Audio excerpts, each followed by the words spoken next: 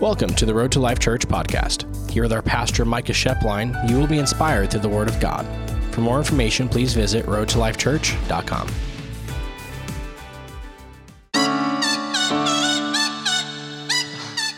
Welcome to church. I want to talk to you this morning about this phrase, smoke and fire. Now, we were actually up camping this weekend, me and my family and my parents and some of the siblings, and it was funny because whenever there's a campfire being built, naturally all of the male attention shifts to that.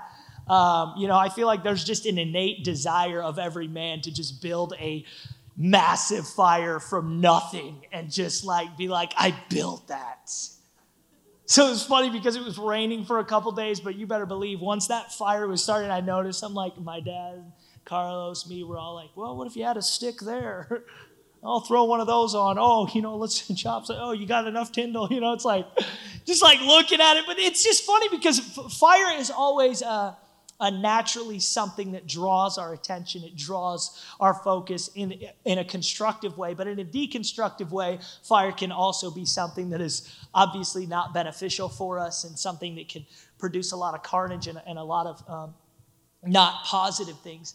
But really what I want to focus on is this phrase, and I've heard it a lot over the years, but where there's smoke, there's fire. And it's not just the phrase as it pertains to campfires or natural fire, but really the phrase as it pertains to understanding, right, is that if you smell smoke and you're not supposed to be smelling smoke, there might be a fire.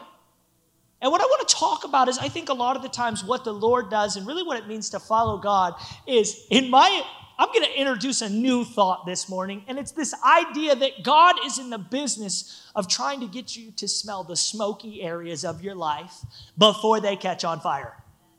Does that make sense? And I think that's a lot of the times what goes on in Scripture is the Lord's leading people to a place of self-revelation and reflection to where they look and say, oh, that area smells a little smoky. It might catch on fire and possibly destroy something that I don't want it to destroy. And it's funny because, many of you guys don't know this, but Pastor Mike is my dad, and he actually, about 15 years ago, was involved in a pretty serious fire accident. And I say accident because he ran out of kerosene and decided to light a massive brush fire with gas. If you know my dad, that's a very natural progression of things. It's like, oh, I have 5 gallons here. Why don't I just douse this whole thing and I'll lead a little trail? And essentially what happened is he's dousing this brush pile with gas, and he leads a trail away. And as he does that, he just thinks, all right, I'll light the trail. It'll catch, it'll go. But he didn't think, oh, there might be vapor in the air. And I remember I was probably 13 years old, and as I'm walking down the hallway, I'll never forget it because we lived on a couple acres of land. And the brush pile was way in the back of this area of land, and the house was on the very front of the lot. And I'm walking down the hallway, and I hear an explosion, like gunfire explosion, and the house shakes, and the picture frames that were on the wall fall off of the wall onto the ground.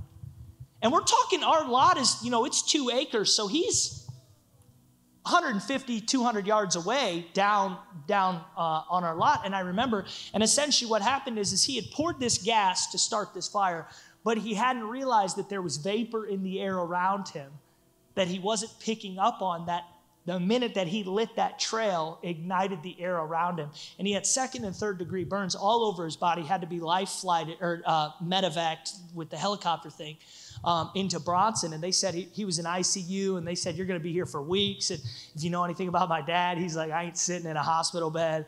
Within a few days, he actually was home. They said, you're going to need to skin graft. He didn't have to skin graft. You're not going to have hair. He grew hair back. You're going to be scarred. He has very minimal scarring. And it's really a miracle. But essentially what it started with is I'm going to build this fire. I'm going to light it, but I'm not aware of the things around that could be combustible. And I would like to really introduce this thought today is that I think a lot of the times in our lives, we make choices and we're not realizing that we have combustible areas of our lives, of our relationships, of our existence that around us, if we're not careful, could easily ignite and cause a lot of problems. And really what I want to talk about is this passage of Scripture, because this is kind of what started it.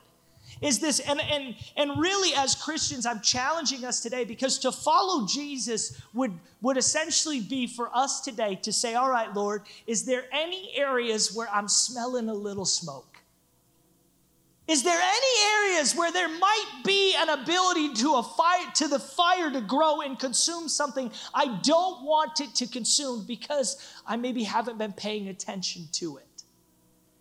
You know, this passage of scripture, Jesus is found in John. It's in John chapter 2, and it's a very, what I would say, overlooked passage because essentially it's Jesus' early ministry days, and he's doing what every ministry would want to do.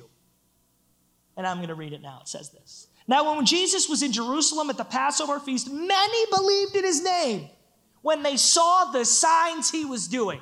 Now, if you put a billboard out in front and said, we are Road to Life Church, and we've had many believe in the name because of the signs that's been going on, that would be like, wow, that's a good thing. But listen to this next passage. But Jesus, on his part, did not entrust himself to them. Now, that thought to me is interesting because when you think about it, if people are believing, if people are following, if signs and wonders are happening, why wouldn't God be entrusting? Then it says this. Verse 24, but Jesus on his part did not entrust himself to them because he knew all people and needed no one to bear witness about man, for he himself knew what was in man. Man, this is just an interesting thought process, right? Jesus is essentially what's going on is it says, all right, there's signs and wonders. Tons of people are coming and believing. And Jesus is like, yeah, this is all good, but I don't trust it. You know what's interesting actually is there's a passage right after this where Jesus' brothers come to him and they're encouraging him, hey, go to this town and do miracles there. And it actually says in scriptures, for they did not believe who he truly was. Jesus' own brothers. They want the signs, they want the miracles, they want all of that.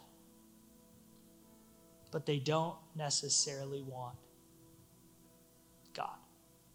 You know, and I think this is where we are as a Western religion that Christianity has revolved into, is essentially this place of God, I want this. God, I need this. God, I'd like it if you handled this. God, can you please do this? God, what's going on with this? And it's this request-based almost system of relationship. And what God's essentially wanting to introduce today is this idea that through relationship and through the awareness of him, that we can actually change from kind of this request of, God, I need signs and wonders, to God, I just need you, period. I would love if you worked in these areas, but man, I'm going to be patient and I'm going to trust you in them. God, I would love if you did it this way, but you know what? I'm holding that very open-handed because I know you may do it completely different than I ever thought. God, I would really like it if you did this, but at the same time, I trust whatever you're going to do, I'm in for it. See, this is what's interesting. Jesus later on, it says that he fed the 5,000, and then he had another instance where he fed the 4,000, right? So he feeds a lot of people, and they're following him around, and he realizes this is a big crowd. And what's funny is he looks at the crowd, and he goes, you guys are only following me because I fed you, but I don't want to feed you anymore. I want you to, this is his words, not mine, eat my flesh and drink my blood. And it says that they were offended and left him. What is he saying? He's saying, you're following me because what I can do for your physical needs, but not what I want to do for your spiritual well-being. And what's interesting, how many of you guys know if I stood up here, I said, all right, guys, today we're not having a sermon. We're going to line up. We're all doing eating the flesh and drinking blood. Everybody be like, weirdo. But Jesus is trying to reveal this truth that, hey, if all we do is focus on him to meet our needs and not actually be our source, our sustainer, our supplier, our savior, do we actually have relationship? Do we actually pursue him outside of the needs of our secular worldview? Do we actually say, Father, regardless if you do it this way or that way, I'm with you. Regardless if it's in my timing or not, I'm with you. Regardless if it feels like the fire is consuming me, God, I know you can put it out, and I know you can also refine me. I'm with you. You know, it was funny because I almost incorporated this, and now I am. You guys get some bonus material. The word patience in the Greek is actually a word picture. And the word picture is it's two separate words, and I don't have them off the top of my head, but if you ask me later, I can probably find them on my notes. But it's a Greek word picture of somebody who sits in one place under a heavy weight. So when the Bible says, you know, be patient, or we follow God and we're called to be patient or whatever, essentially it is every time Jesus uttered that phrase, it was a picture of somebody standing in one place under a heavy weight, just waiting. Whew, that does not sound pleasant. Like, God, I'm going to be patient with your promise. Ooh. God, I'm going to be patient in your calling. God, man, we are not a patient society today. But essentially, Jesus is what he tries to do all throughout his ministry is to get away from signs and wonders and all of these things and meet people where they're at in their heart. So there's heart change and transformational lifestyle that takes place so people see, okay, God isn't just this need meter, even though he can be. He's everything. So what I want to do is I want to read, though, because remember what he said at the end. And he needed no one to bear witness about man, for he himself knew what was in man. He himself knew. I want to read this story because I think it's a very often probably missed. One of my favorite things about Christianity is when you talk to people. I love to read my Bible. I love to study. I love to learn. And what's interesting to me is this story in particular is one where we can read it and be like, wow, good story, cool. You know, and we don't understand like the actual gravity behind it. And it's found in Exodus chapter 24, verses 9. And essentially what's going on is the children of Israel have left Egypt. They've been in bondage and slavery for over 400 years, 480 years. And as they leave Egypt, they're being brought into the promised land. And before they can go into the promised land, God calls Moses up on a mountain, and essentially what he's doing is he's giving them the rules of what it means to follow and live in covenant with him in a concrete way through the 10 Commandments. No pun intended, because they were carved in stone. And so essentially what goes on is this is where we're at. This is where we're picking up the story. Is he's saying, hey, I'm going to give you the lifestyle. I'm going to give you the to-do list of what you think you need to do to get to me. And ultimately, it's going to help your society. So it says this: Moses, Aaron, Nadab, and Abihu. Here's the deal. Old Testament names, I've studied them a lot. It doesn't matter how many times you study them. You still mispronounce them. And the 70 elders of Israel went up and saw the God of Israel. Under his feet was something like pavement made of, I'm not even going to try. What's funny, though, is if you type that in on Google Image, it's one of the clearest gemstones of blue. It's a really dark blue that's like just a crazy color. Don't look at it right now, or you won't pay attention to the rest. But think about this, right? Then it says this: but God did not raise his hands against these leaders of the Israelites. They saw God and they ate and drank. Hold on. God brings up Moses, Aaron, the secondary leaders, and 70 other leaders. They're literally sitting on a seat of blue gemstones and rubies, eating and drinking with God. Are we adding enough context for us today, church, right? How many times do you see this in Scripture? You don't, because it doesn't happen. People, you remember what it said? He didn't raise his hand against them because most of the time you couldn't be in the presence of God. These people, there's 75 of them, all chilling, having all-you-can-eat buffet with heaven's buffet on top of a sea of gemstones. And he's just hanging out.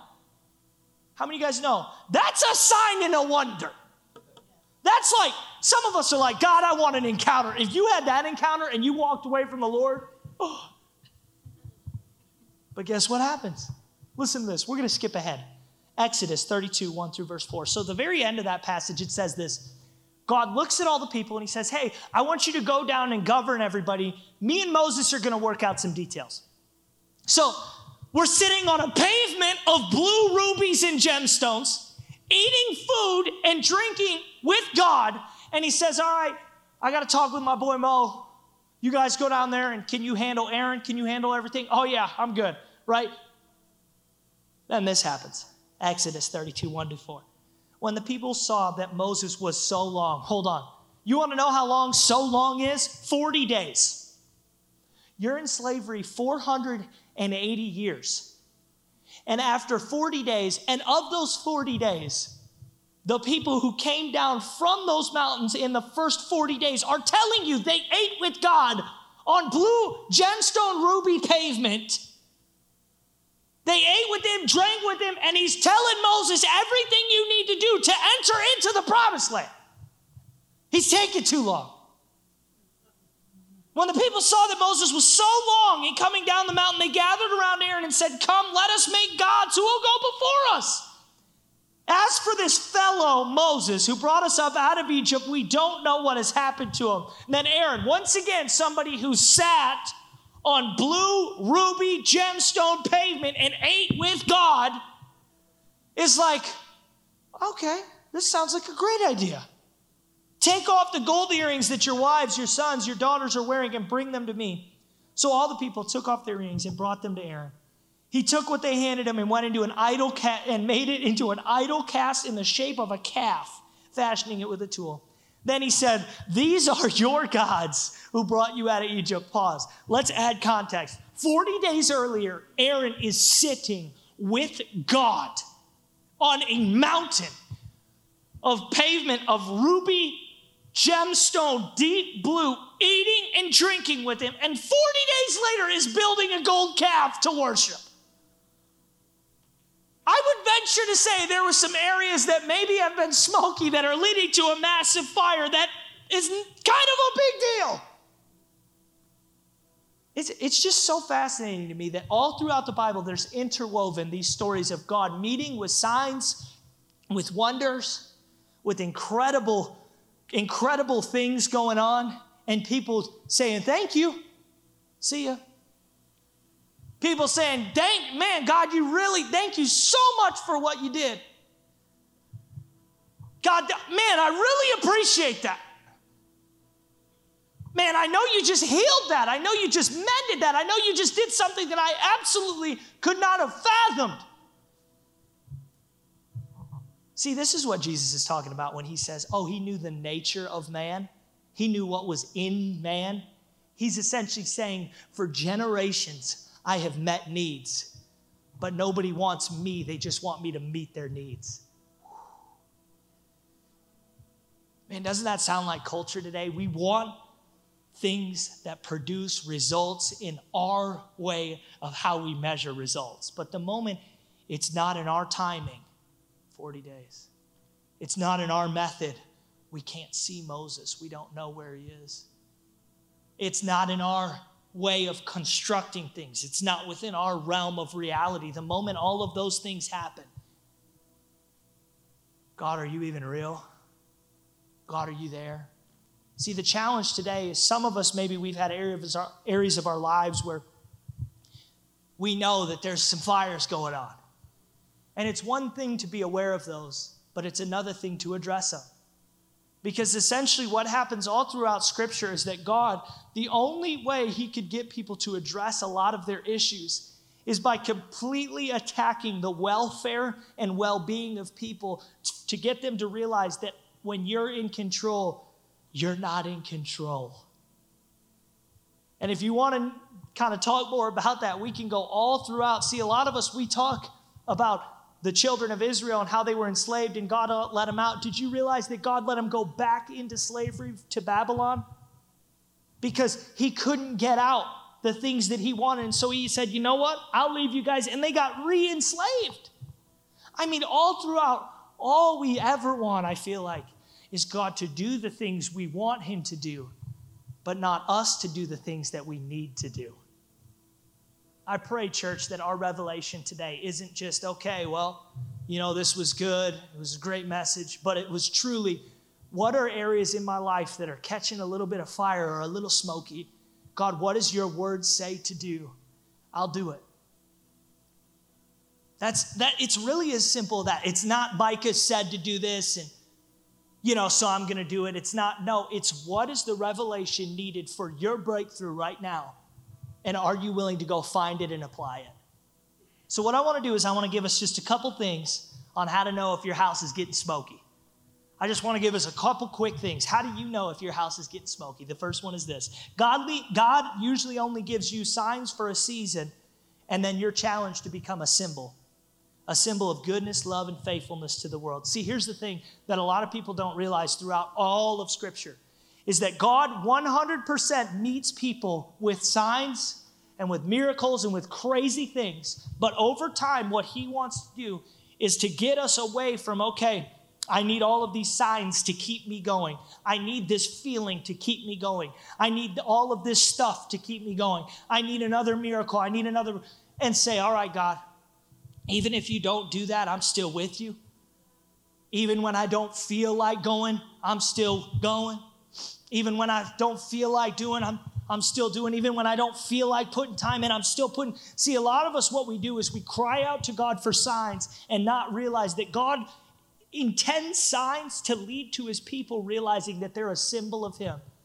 The greatest breakthrough in our world is when the church realizes that we actually possess the power of God. You know what's crazy? He's floating into heaven and he's looking at his disciples and he's saying, as the Savior of the world, greater things you can do.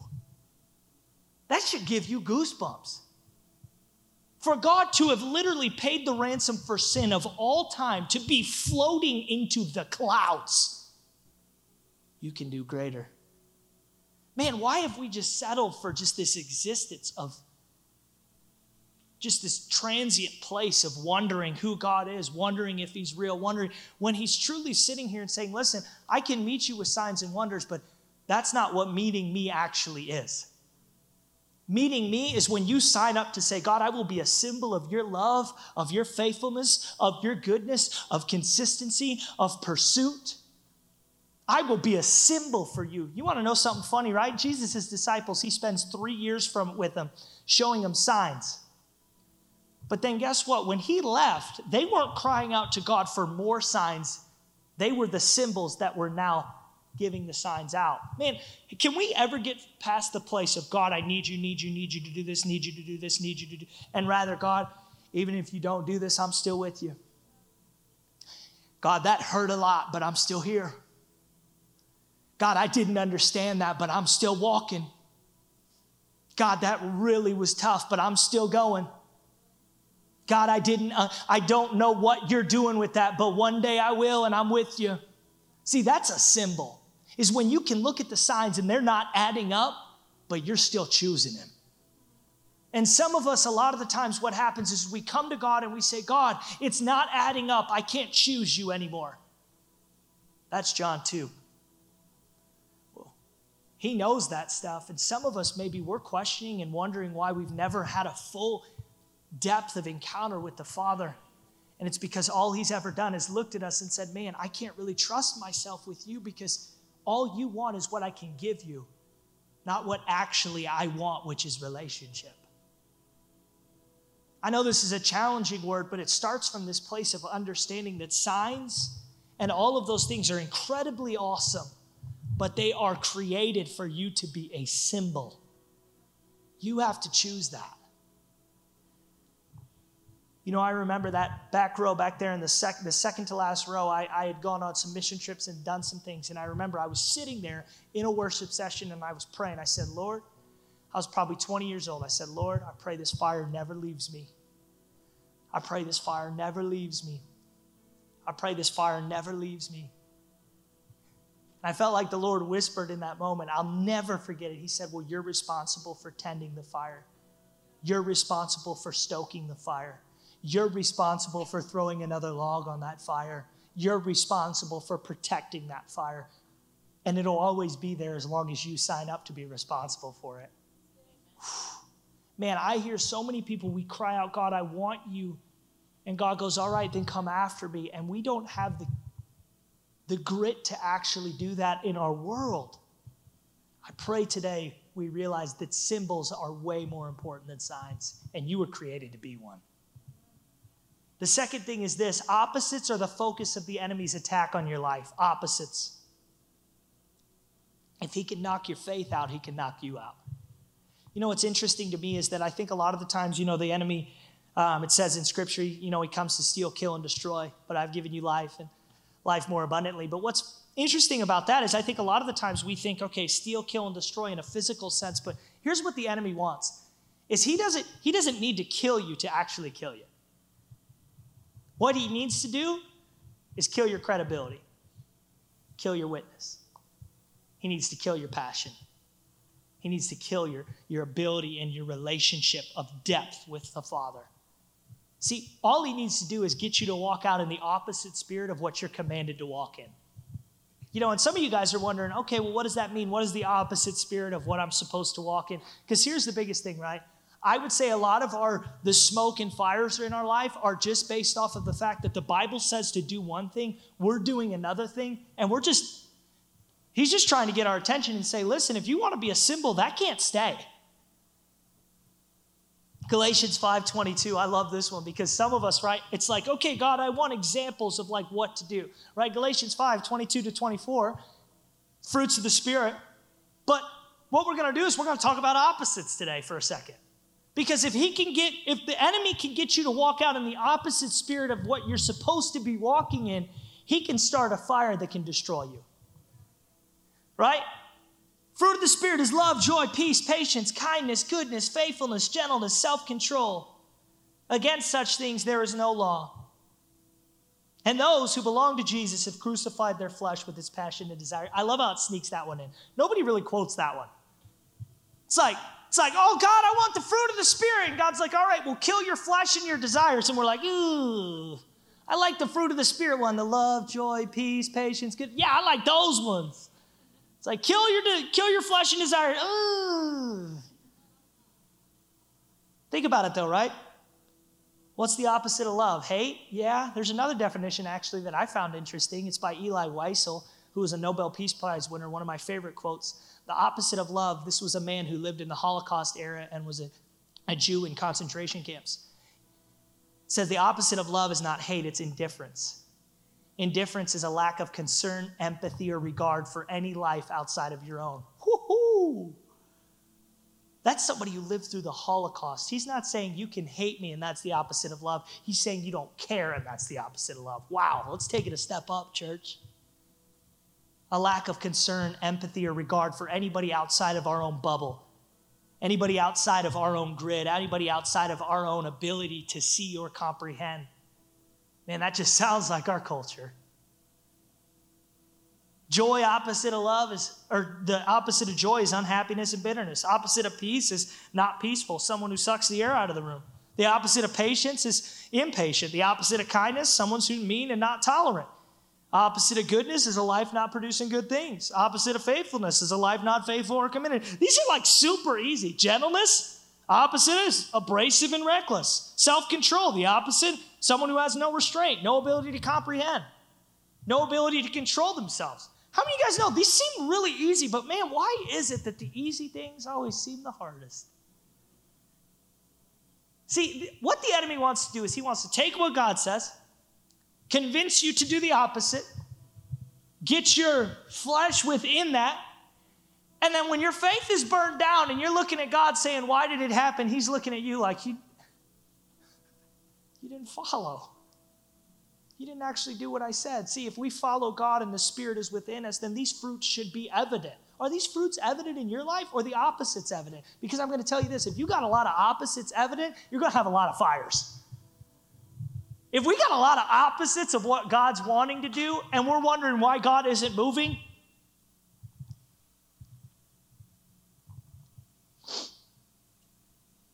the last one is this: input must lead to output.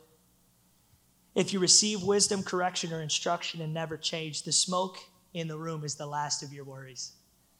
I think this one's probably the hardest one for us to really get, is that God actually has given us his word, people around us, even people we don't like, to give us input to see if we'll change our output. And some of us, we've been crying out for God to move, crying out for God to do things, and he hasn't done them, and we're blaming him, but rather it's, I've sent you messengers. I've sent you people. I've done stuff for you. What's going on? A few years ago, we have community houses here where a bunch of different college age people live. And a few years ago, my mom was actually asking me this week, she said, how many guys have you lived with over the last few years? And I think I put the number at like almost 70. Pray for me. It was awful. My last house smelled like wet dog. Probably still does. Anyway, I sold it. It was, woo! I got a new house by myself. I'm like, Lord, you are good and your mercy. I remember this guy calls me, and he's leaving an organization and a ministry, and he calls me and he goes, hey, man, I kind of had to leave this place out of not really where I wanted to be. And I'm looking for community. I'm looking for correction. I'm looking for an adjustment. I'm looking to make changes. I need it. And I've heard you guys have a community there. I'll move there, and I want to be a part, and I promise you I want to change. I want to do all this stuff. I know God's got. And here's the deal. If somebody's open and teachable or says that, I'm going to give them a chance 100 times. So I said, all right, yeah, you can move in. So we have a code or standards, and by standards, I mean it's like come to church, serve a little bit, be open, communicate, and just don't screw up terribly. It's like, you want to know something? Like, we're a 70 times 7 church. Like, I genuinely have forgiven people 490 times for the same thing. So I remember this guy calls, and I said, all right, well, these are the I want this. I remember I got him a job with a buddy. My buddy calls me the first day. He says, hey, where's your guy at? He was supposed to be here an hour ago. Let me call him. Oh, dude, I had to go get a donut. Okay. Church that weekend. Hey, what happened? Oh, dude, I just overslept, got up late, and just couldn't make it. Okay. Missed a couple prayer meetings with the house. What happened? Just some stuff came up. Okay. Next Sunday, doesn't make it again. I come home. Hey, what happened? I had to change. This is dead serious. I had to change my taillight. That's a joke, you guys. Goodness, that's not a good excuse to miss church. Changing your taillight? You got hundreds of hours through the week. I remember I looked at him. I said, hey, man, this probably isn't a place for you anymore. He looked at me like, what? I said, well, you told me everything you wanted to do, but you didn't want to change any of your behaviors to actually accomplish it, so you should probably go pack your stuff. And he looked at me and he goes, can you do that? I said, hold on, let me check. Yeah, I can. No. And then the best part was he goes, can you, I'm going to call your dad. I said, you should. You should. My dad does real good with that stuff. You think this is hard. But it was funny because here's the deal. What did it start with? I'll do anything. I'm called. I want to change. But when the rubber meets the road, when the input needs to have some output, do we actually want to? Do we actually pursue it? Will we make the hard choices? Will we have some hard conversations?